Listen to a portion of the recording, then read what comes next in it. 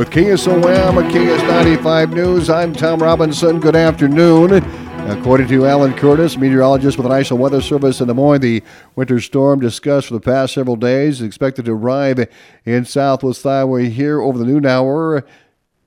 And really, for the most part, we're kind of zeroing in on everything. And in a nutshell, it's going to be a lot of snow.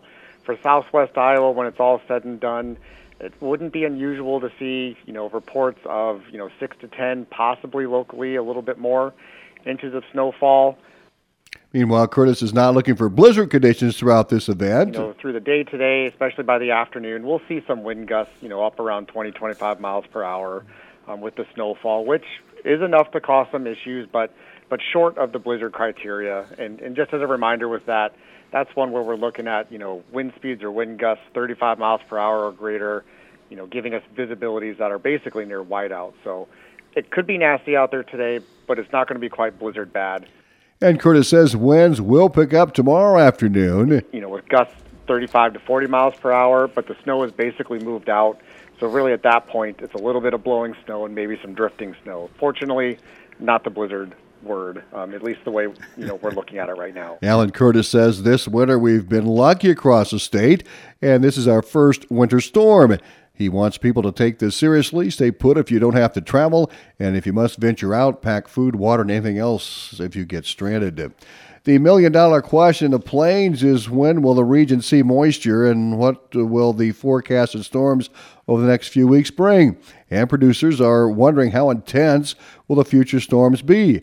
Eric Snodgrass, Principal Atmospheric Scientist for Nutrient Ag Solutions, explains what to expect.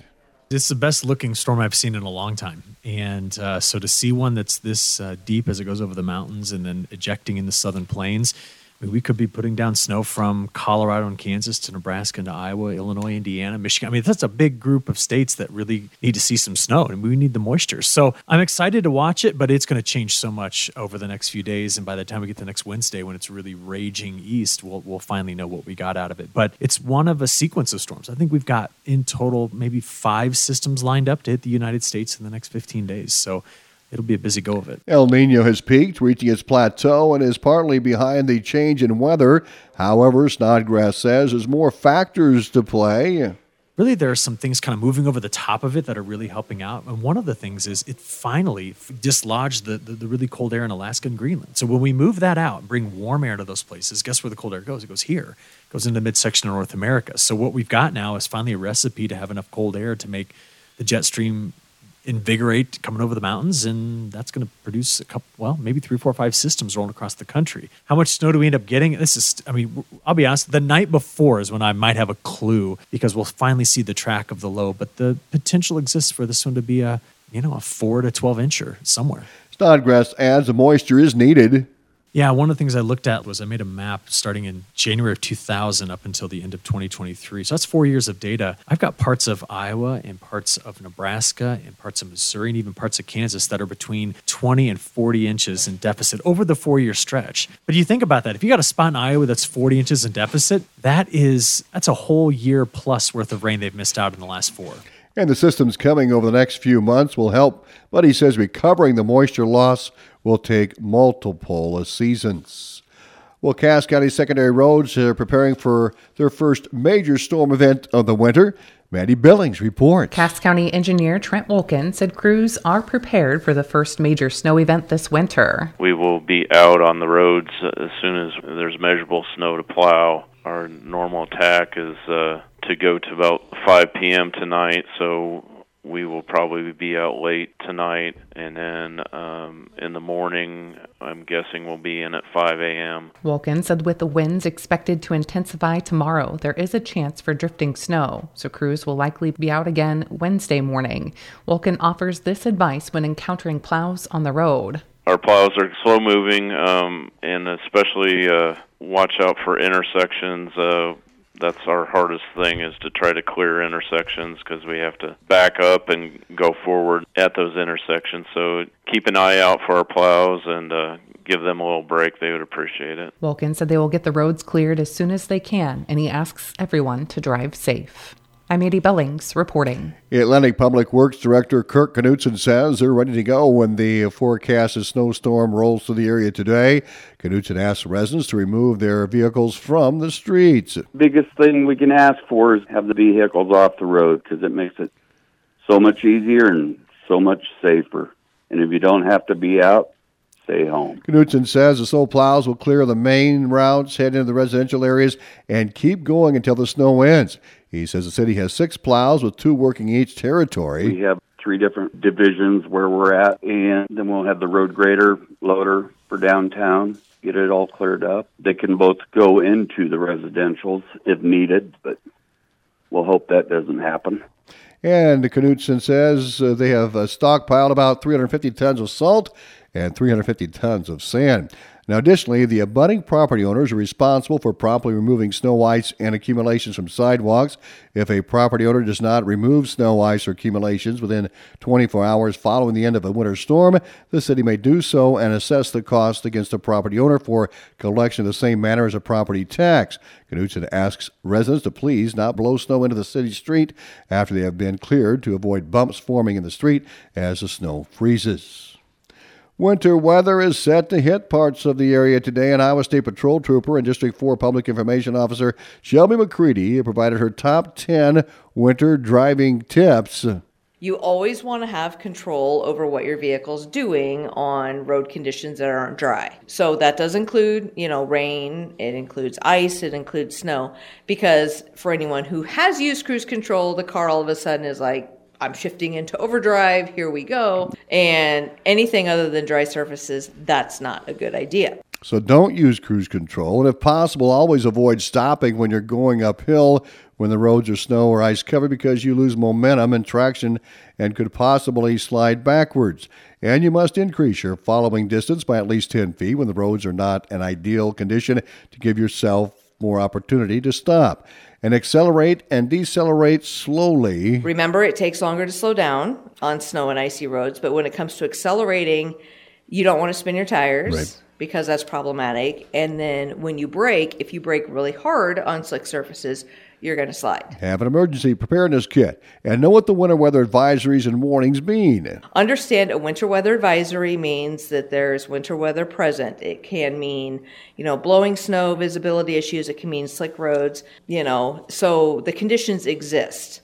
Now, a winter storm warning means we're definitely going to get those conditions, and it is going to impact travel. Of course, if there's a blizzard warning, do not go anywhere. And don't be fooled by what you see. The road conditions can look really good when, in fact, they're not. And if you slide, make sure you steer in the direction of the slide. Because that way, when your tires do grip and they get traction and they bite, you don't have to overcorrect to get back into your lane. And stay home if you can. I know people always tell me, the State Patrol always says travel not advised because, they're just trying to scare everybody. We don't issue those declarations lightly. We don't put tow bans in place lightly. When that stuff comes out, when you hear the State Patrol, is recommending no travel and there's tow bans, all along Interstate 80, it's not because we want to take the day off. It's because the conditions are so bad. We're trying, honestly, to save lives. And slow down. Trooper McCready said the majority of issues that motorists run into is they're driving too fast for conditions. A juvenile is charged with making terroristic threats to the Lennox School District. According to the Taylor County Sheriff's Office, on Friday, January 5th at 8 p.m., the Lennox School Administration received a threat to commit gun violence at the Lennox School District. Taylor County deputies began a joint investigation into the suspect making the threats. The Sheriff's Office says due to the diligent effort and full cooperation between multiple agencies, the investigation led to charges filed against a male juvenile for making the terroristic threats. Authorities remanded the boy to the custody of the Iowa Juvenile Detention Center and is being held in their facility at this time. The Taylor County Sheriff's Office says that as with each school day, school safety is a priority for their office utilizing a school resource officer program and the school itself. Lennox School District staff will implement safety protocols and there will be increased law enforcement present at the school. The Taylor County Sheriff's Office thanks the following agencies for their assistance: Lennox School Administrators, the Iowa Department of Public Safety, Iowa Juvenile Court, Maryville Public Safety, and the Adams County Sheriff's Office. And due to the individual's age and the nature of the charges, no further information will be released. A Winterset man died in a single-vehicle crash in Madison County Sunday evening. The Iowa State Patrol says 41-year-old David Lee Blair was driving a 1990 AM General M35A2 military truck south on Upland Avenue, traversing a curve to the left onto 230th Street when he lost control. The truck rolled, coming to rest on his top. That accident remains under investigation. The Iowa State Patrol was assisted by the Madison County Sheriff's Office and St. Charles Rescue. One person was taken to the hospital following a single-vehicle crash in Page County on December 22nd. The Page County Sheriff's Office says Nicole Lynn Glassinger was driving eastbound on Highway 2 just east of A Avenue when the vehicle left the road and entered the ditch. Glassinger's vehicle continued east through a field and came to rest against a tree. She was taken to the Shenandoah Medical Center with non-life-threatening injuries. And Amir Joliffe, the 11-year-old sixth grader who was killed in last week's Perry shooting, will have his visitation and funeral this week. His visitation will be on Wednesday from 10 a.m. until 7 p.m. at the Caldwell Parish Funeral Home. His funeral will be on Thursday at 10:30 a.m. at the St. Patrick Catholic Church. A GoFundMe page is raising money for the victims of the Perry school shooting that occurred last week. The Perry Community Page Group manager on Facebook created it. The objective is to raise $50,000. It has already raised over $15,000. And the City of Atlantic Board of Adjustment will postpone their meeting as set for tonight to consider a conditional use permit application by Messina Telephone Company. That was scheduled for later today. The company is seeking a permit at 703 East 14th Street, which would allow for the operation of a telephone transmission equipment building for fiber optic in an R2 low-density single-family residential area, with permit transferring to a new lot identified as 1400 South Olive Street in Atlantic. And that meeting will not be held today. And due to the weather forecast, the CAM School Board will meet on Wednesday at a different location. The meeting scheduled for this evening will be held on Wednesday at 5:30 p.m. at the Messina Elementary Media Center. One of the items on the agenda is to approve Facilities Committee. A group of previous committee members and others met in mid-December with an architectural engineering firm to review and discuss the possibility of streamlining the CAM School District facilities. CAM School Superintendent Paul Cron says the district has been working on trimming its learning centers from 3 to 2 and now to 1, and the district is currently operating facilities in Messina and Anita. The facility process will be discussed at Wednesday's meeting. Cron says the main goal is to get a good cross-section of representation of the Facilities Committee and be a part of something that molds the district's future. More news on the website at westerniowatoday.com. I'm Tom Robinson. Have a great afternoon.